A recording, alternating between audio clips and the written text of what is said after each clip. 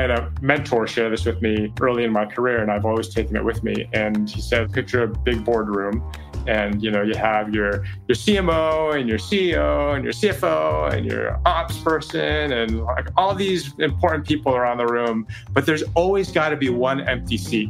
Every single meeting in the room. And that is the seat for the consumer. In fact, that seat should really be at the head of the table. It's so easy to kind of get caught up into, I got to do this, and I have all these constituents, but it doesn't really matter at the end of the day if it doesn't resonate with the consumer. Hello and welcome to Good Data, Better Marketing, the ultimate guide to driving customer engagement. Today's episode features an interview with Ted Chi, Senior Vice President of Digital Marketing and Media Strategy at NBC Universal. But first, a word from our sponsors. This podcast is brought to you by Twilio Segment. In today's digital-first economy, being data-driven is no longer aspirational. It's necessary. Find out why over 20,000 businesses trust Segment to enable personalized, consistent, real-time customer experiences by visiting segment.com. The entertainment industry moves fast. If you've worked in showbiz long enough, you know that change is the only constant. Like most industries, entertainment took a huge hit during the pandemic. Consumers were unable to venture out to theaters, and in turn, media companies were forced to pivot. Their playbook abruptly changed as blockbuster movies were released on streaming platforms. This majorly disrupted theatrical revenue, which declined from over $43 billion in 2019 to just $12 billion in 2020. But with this change also came a new learning. Delivering content in this way, direct to consumers, also offered up a more personalized approach of marketing to viewers. In this episode, I'm speaking with Ted Chi, Vice President of Digital Marketing and Media Strategy at NBC Universal. We discuss how data helps build relationships with consumers, the importance of CDPs, and why personalization is the holy grail of data-driven marketing.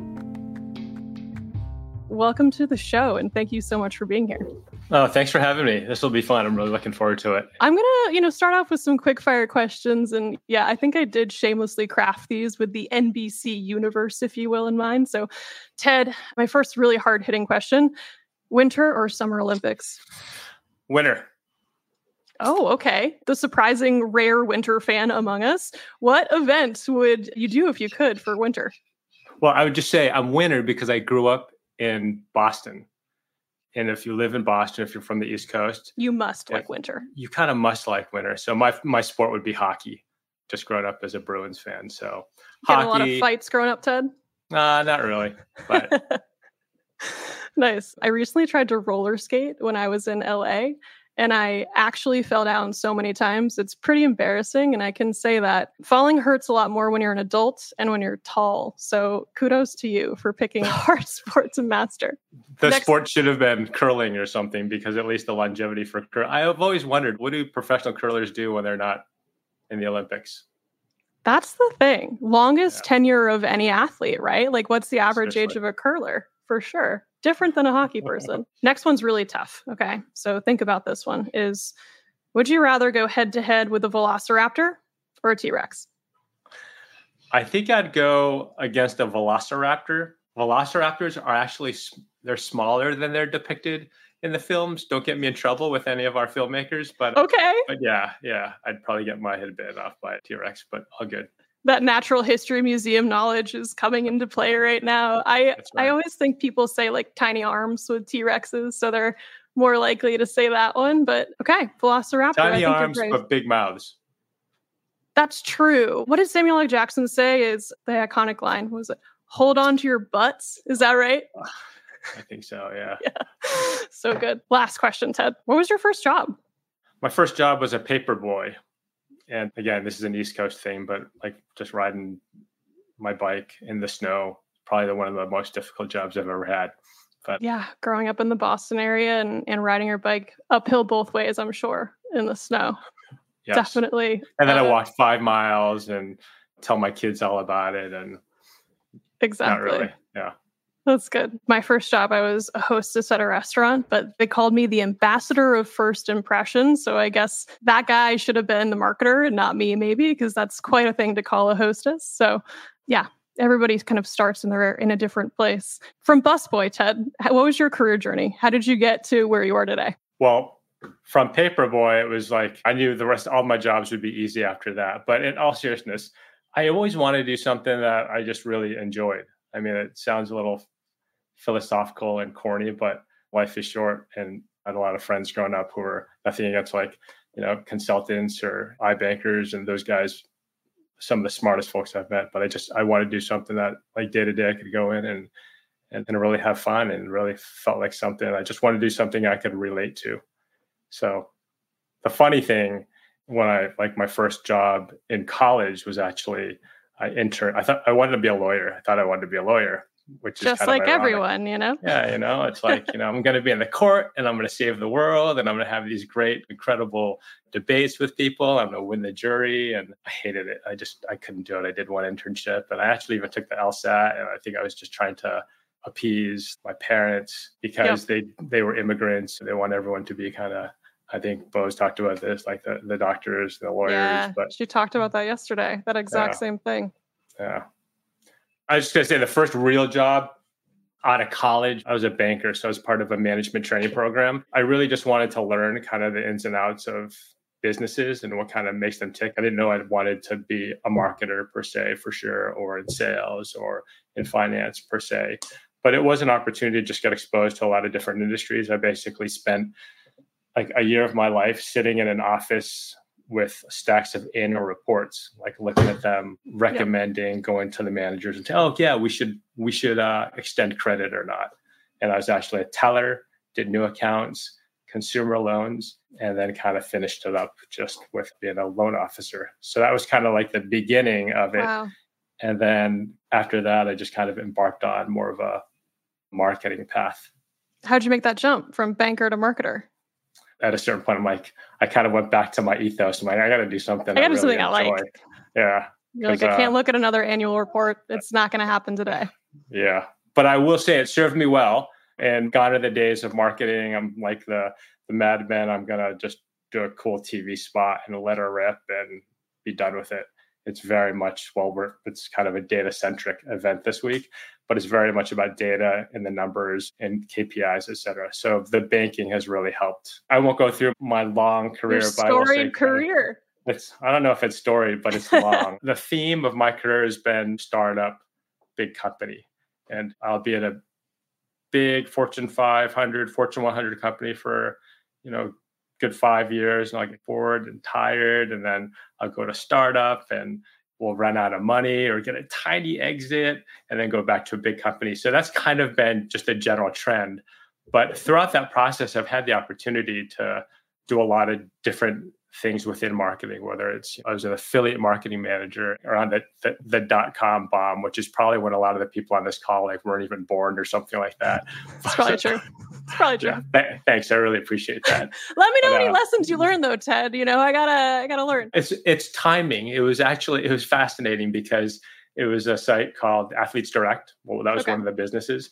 And we built websites for athletes. So we owned KobeBryant.com and we tried to monetize the content, basically working with their managers, kind of, saying, here's what Kobe wrote, Anna Kournikova, et cetera. Fantastic experience learning affiliate marketing. I didn't even know what affiliate marketing was back then. And quite frankly, it hasn't changed very much. Like 20 plus years, it's kind of like the same thing. Even like we were using BeFree, and I think it was like Commission Junction back then. I think they're still around. I think they're part of, is it Rakuten? I don't even remember. Yes, but, I think so. Yeah. I spent some time at Broadband. After that, I went to Activision in their games group. Obviously, it was a gaming company, and worked on all things Tony Hawk and Marvel. Back then, it was console games. Funny story about that. So it was a brand management role as opposed to like affiliate marketing or just general digital marketing. But it was truly an opportunity to own a business. And I remember I was in a meeting and I was presenting something, and as a marketer, you're like, yeah, it's brand management, but I'm the marketer. And so I'm going to talk about all this campaign, and we're going to generate impressions. And I remember one of the questions was like, so why is our COGS so high? Why is our cost of goods so high? Because this is a physical product back then. These are console games. And damn, I didn't even I gathered the information. I knew what the COGS was, but I don't know exactly why the numbers why are the cost of the discs so high? I didn't know. So it really kind of shifted. I really took that experience. I'm like, you know what? It's not just about like, it's a bigger picture. It's like what ultimately the why. What's the P&L? Yes, that's exactly right. Is driving towards the business results. Like marketing is an effort to do that, right? And keeping that in mind. That's really cool. So, and the other fun story about Activision, I'd say, is that back in the day, it was all about console games. Like if you were playing console, if you were playing like on your Xbox and PlayStation and all these high fidelity immersive games, that's really where you wanted to be. And then these two random guys, like they left Activision, they went to go start a company called Jam.Mobile. And it was subsequently acquired by EA. I think they went public and they're acquired by EA for like, $600-700 million. At the time, it was a lot of money, still a lot of money. The games were really kind of archaic and they're playing on their old device. This is pre-iPhone, but they understood this consumer behavior that I don't think anyone else was really dialed into at that time. So really kudos to those guys. And you look at where mobile gaming is now. So the takeaway for me from that was like, yeah, you may think you're on a certain path, but there's so many kind of divergent views and so many different insights that we may not be tapped into as much as we should. And I think as marketers, we're always trying to uncover those things.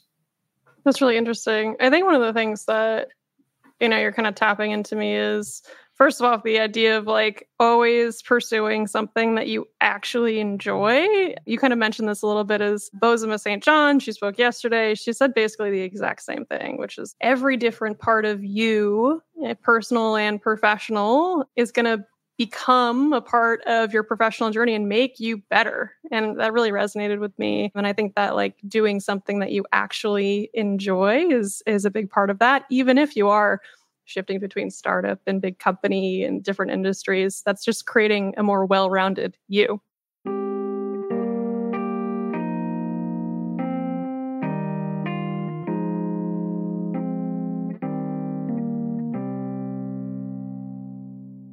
So you've been in marketing for quite a while, lots of different roles, lots of different kind of sides of the business. Of course, you had that short stint as a banker. Let's not, obviously forget that, but I'm sure you've seen a ton of things come and go. What are a couple of trends you're currently watching?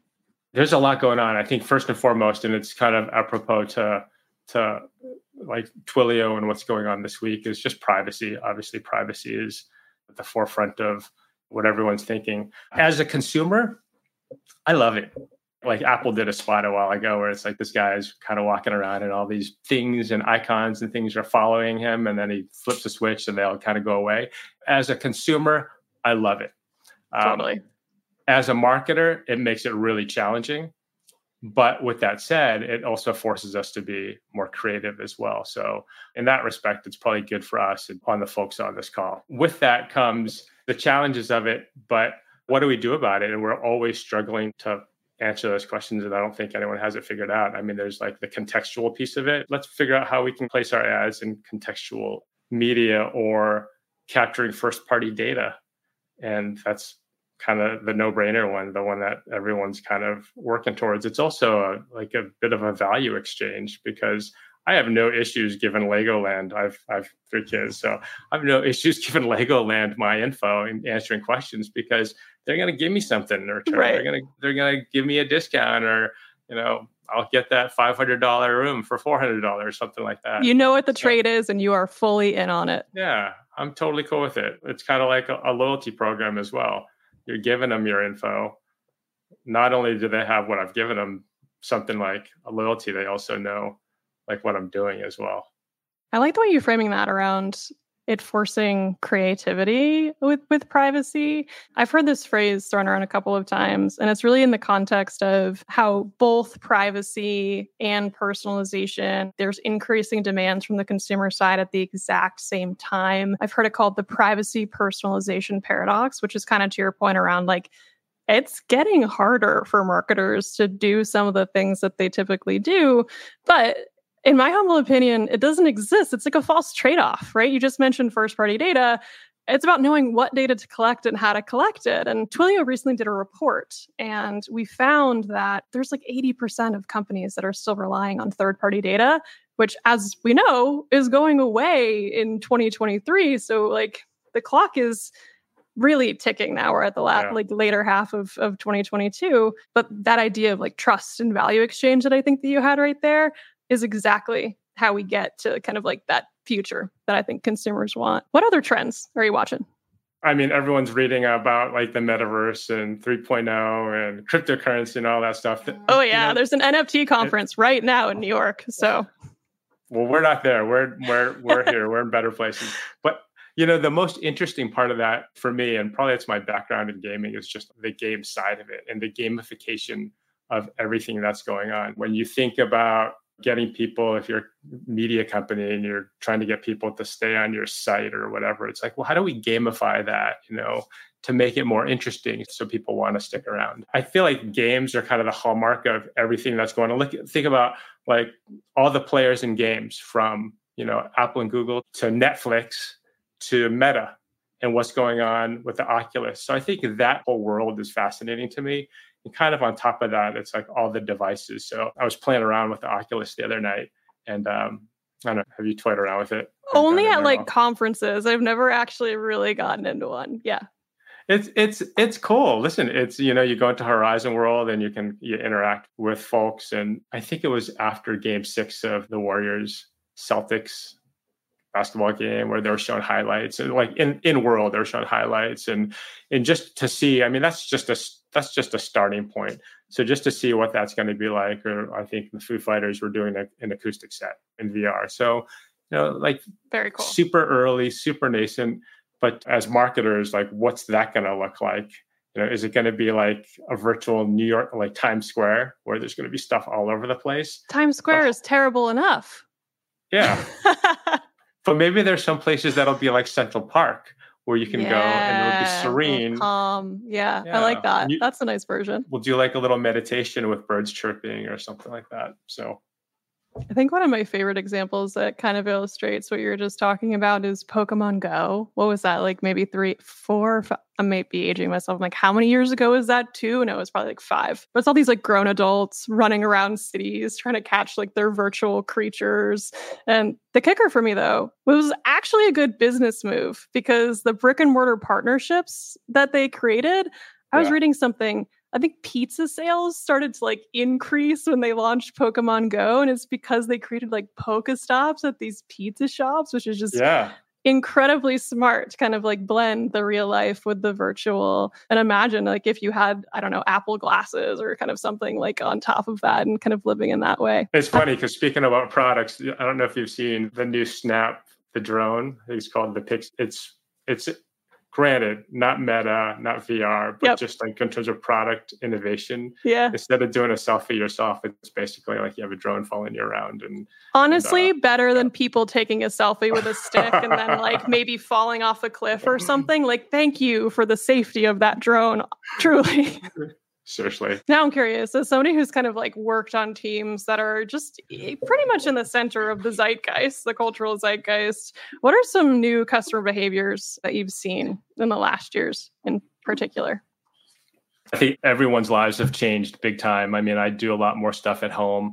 I used to go to the gym on like the drive into the office, and I don't do that anymore. I try to do stuff at home. Like I invested in a bike, albeit not a Peloton. I'm sorry if there are any Peloton fans. A bike that you can go outside with.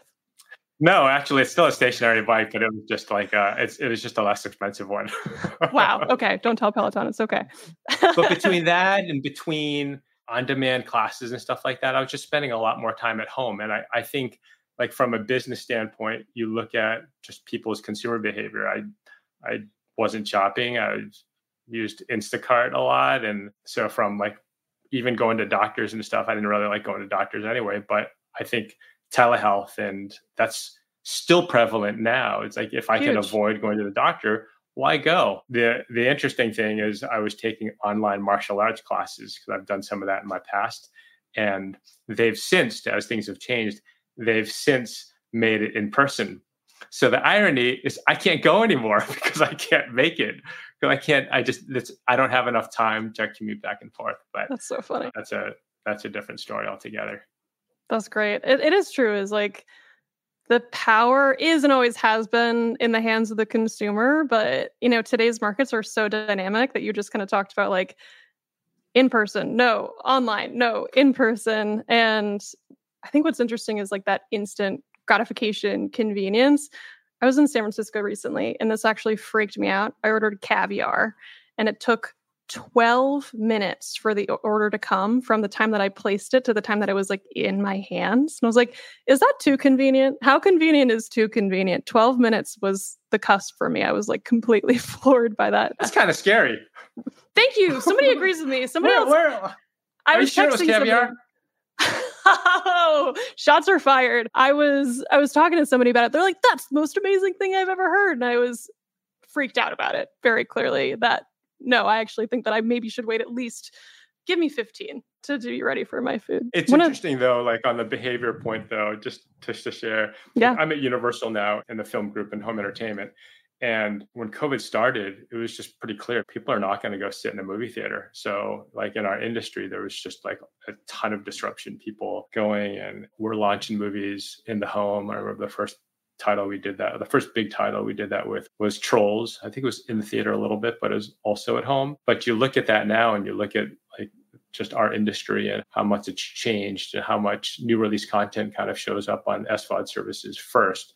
It's always been kind of a confusing business because you don't know when stuff's coming out and when. I bet if we did a poll right now, what is the number of days between when a movie comes out theatrically and when it comes out in home entertainment? I guarantee you, like, I can't tell you. Yeah, there'll be responses all over the board, but it's even more confusing now because there are all the other services out there. But the big trend is like people got used to watching big movies at home and they're okay with that. But things are changing again. And, some of the big movies, you look at Top Gun, you look at Jurassic, not being too self-serving. They've been doing really well. Yeah, big weekends, you should right? watch Jurassic and watch the Velociraptor and the T-Rex. You should check that out. You can make your own decision after that and get back to us. That's right. Correct. But that's just an example of how things have changed. But they're switching back a little bit as well. So nothing's static. It's interesting. It's like everything changes so quickly, but especially in media. And I think one of the other ones that's kind of similar to this is cord cutting and a la carte versus subscription models. I'm wondering, are you seeing any kind of like patterns in media? I feel like in the fashion world, what's old is new again, right? And I'm sitting here watching people dress like Cher from Clueless and wondering, if there's any examples from other industries. Do you have any examples of that playing out in media as well? It's like the renter's economy, right? Like, what's the point in owning anything? And I mean, you see how this played out. Like I talked about games a little bit, and you look at the music business, and there's still a transactional business there. People still want to own their movies or own their music. And then you're seeing that in the film and TV world as well. I think for film, self-serving, admittedly. Please. Yes, of course. But I think for film, because there's such a collector's mentality around a lot of films, people like really want to show that they own it, whether it's on their Apple store or their Prime account, or even like there are many parts of the country where they're showing stacks of DVDs on their walls. It's kind of like, oh, look at me. The last remaining blockbuster. That's right. That's yes. right. It's kind of like their medals of honor, so to speak. When you look at the trends historically, though, it's pretty evident. And even when you look at games and, it's not just like more subscription based, because it was a long time ago where there was like downloadable content for console games. I feel like it was like 15 years ago or something like that. I love that example of that shift. And I think one of my favorite examples of that is Spotify, like obviously major disruptor entering, the subscription model for the music industry. And, talking about data, their Wrapped campaign at the end of the year, for me personally, I think is just one of the most brilliant campaigns that leverages first-party data. And I think if any other company really tried to do this, it might feel creepy that that they're like watching you listen to all of these different tracks. But to me, I'm like, I feel so seen. Like Spotify understands me. Like, yes, I do listen to Olivia Rodrigo. It's totally fine. Maybe it's not age appropriate, but she gets my angst.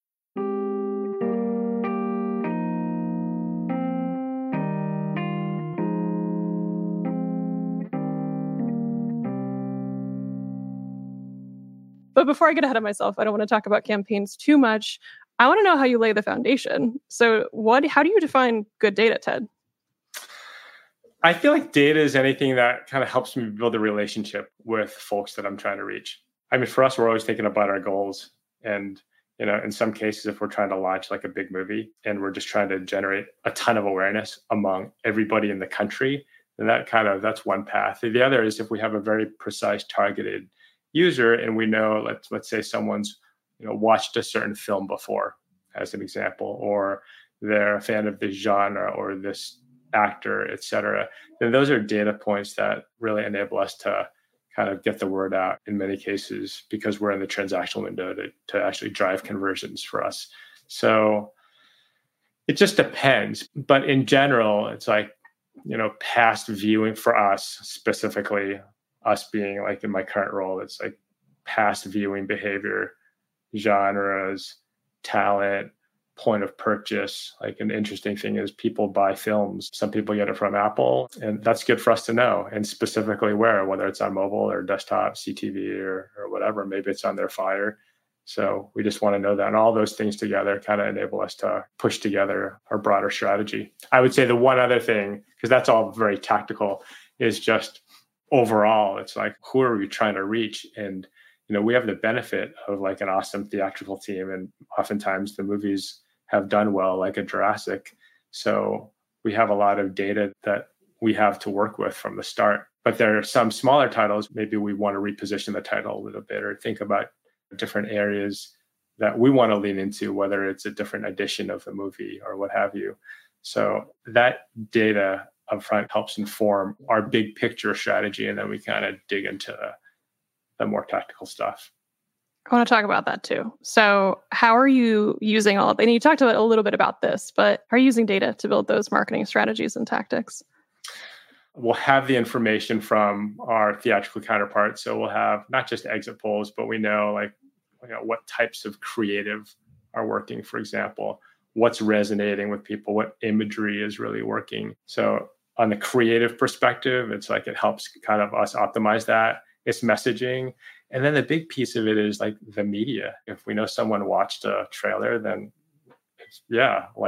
probably more likely to go see it. They might be into it. Yeah. If they maybe watched it for a little bit and they abandoned, maybe there's a different insight there. So it's kind of using all the data points, all the above, but media is a big piece of it, just like the remarketing, the targeting. We do a lot of testing with our own data versus some of the native targeting. And as you'd expect, our stuff does a little better because it's makes sense. Higher quality. Yeah, higher quality. We kind of know who they are. I would say that it is important to figure out and think about what the goals are and what we're trying to do and not collect data just for data's sake. Because I do think a lot of people fall into that.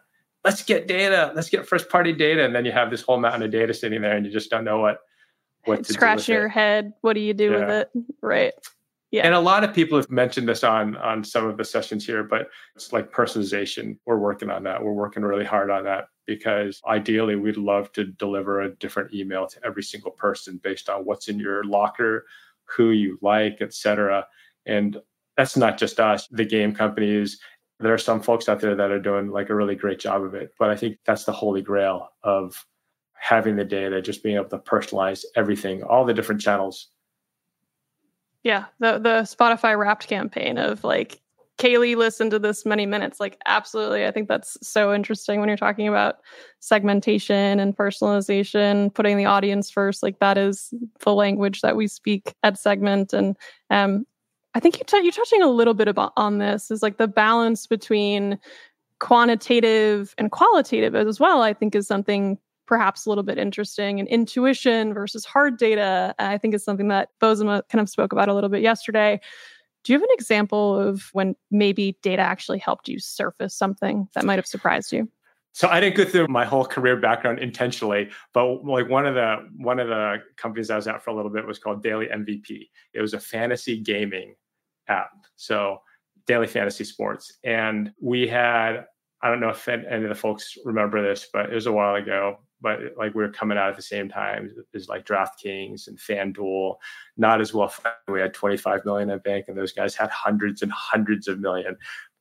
But I remember like we had Tom Brady and like he was one of our spokespeople, and everything seemed to be going really well. A lot of awareness. We got to number one on the charts. People were downloading the app. We did a ton of focus groups, and all the focus groups said, people love it. We're killing it. It's like, you know what? And then our numbers, our retention numbers were great, but we're like, whatever. They're in these focus groups and they're telling us they love it and they're doing it well and they're cranking through it. But when we did when we looked at actual like specific data in terms of how are they really interacting with the app, what we realized, and it seems like such a no-brainer in hindsight, but we're running so fast. It's like, and it's almost like you don't even want, it's bad news. I'm just kind of going for it because it's hard to stop and pause sometimes. Yeah. I know. I got like all these guys talking about it and we're number one on the charts and we're killing it and we're going to, et cetera, et cetera. People were barely getting through. Like our onboarding process was horrible. It was horrible. And you could see that in the data. It was very clear. I feel like if we had been kind of a little more attuned to that, then FanDuel and DraftKings would have been out of business. No, I'm just kidding. We're a small company. This is going to be great. But those are one of the things. It's like the information's right in front of you, but the question is, are you doing something with it? Kind of like what we just said. It's don't collect data for data's sake. It's like, what's the action you're going to take? You got to know what data to collect, how to collect it. It really does all start with governance and making sure that like all of your naming conventions it's the stuff that's not sexy at all that is just like so necessary, and asking all of those why questions to begin with. I was talking to a CMO last week and she was kind of telling me something a little bit similar about this like qualitative, quantitative. And she said that quantitative is the leading indicator and qualitative is the lagging indicator for her. And, if you're really trying, you can make data say whatever you want your data to say back to you. But it's about connecting the why and connecting the dots between the qualitative and the quantitative to actually get to the answer. Now, Ted, this is probably like a nearly impossible question, but what would you say is your most important piece of collected data to drive your customer engagement? I know. Hot seat, I told you. Yeah. Well, I would just say, so here's my hot seat response. It just depends.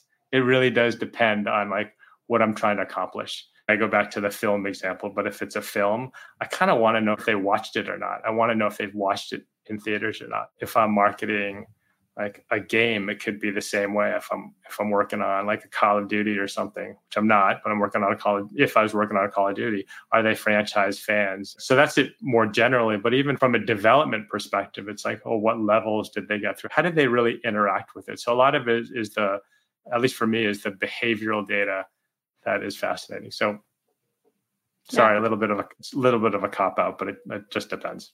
No, watching people interact and really understanding their full journey, I think makes perfect sense. And I think one of the things that you mentioned earlier too is you have all of this data kind of coming in from a different brand or a different device, or they're watching a different piece of content, a trailer versus a feature film. And that's the stuff that makes all of this extremely complicated and building a really connected customer engagement journey. So how are you thinking about unifying all of that data across your portfolio?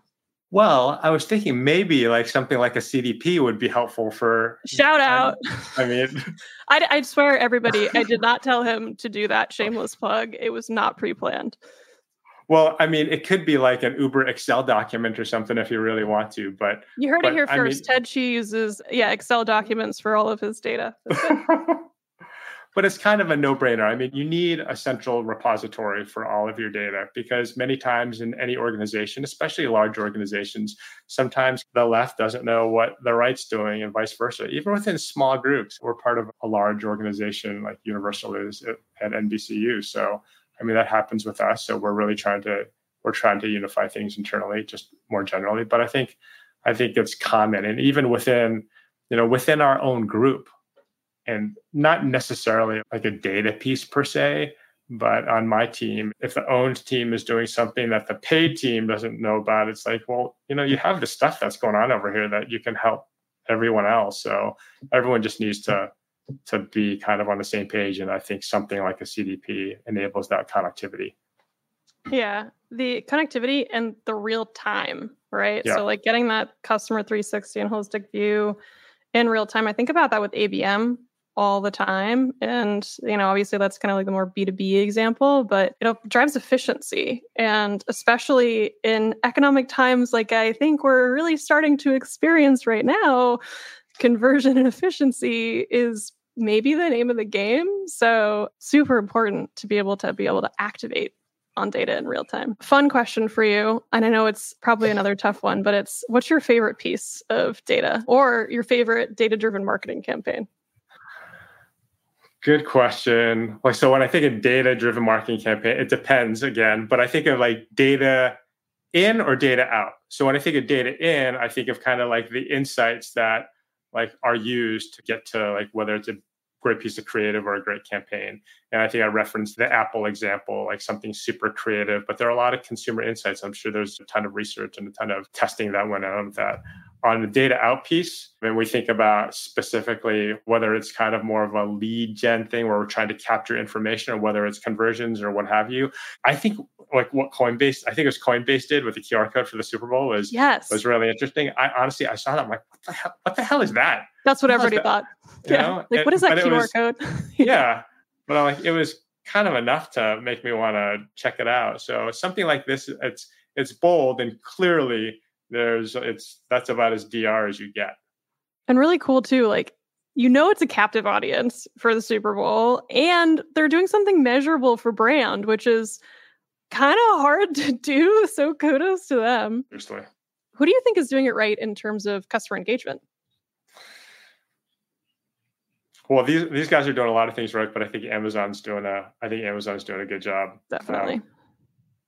I have some friends at Amazon and I give them grief sometimes because they just know so much about me that it's kind of scary in some cases. So where I shop, it's like the customization on the storefront to like them listening to me, like when like on this call, I'm sure like Alexa's in back kind of finding out what's going on. She's always listening. She's listening.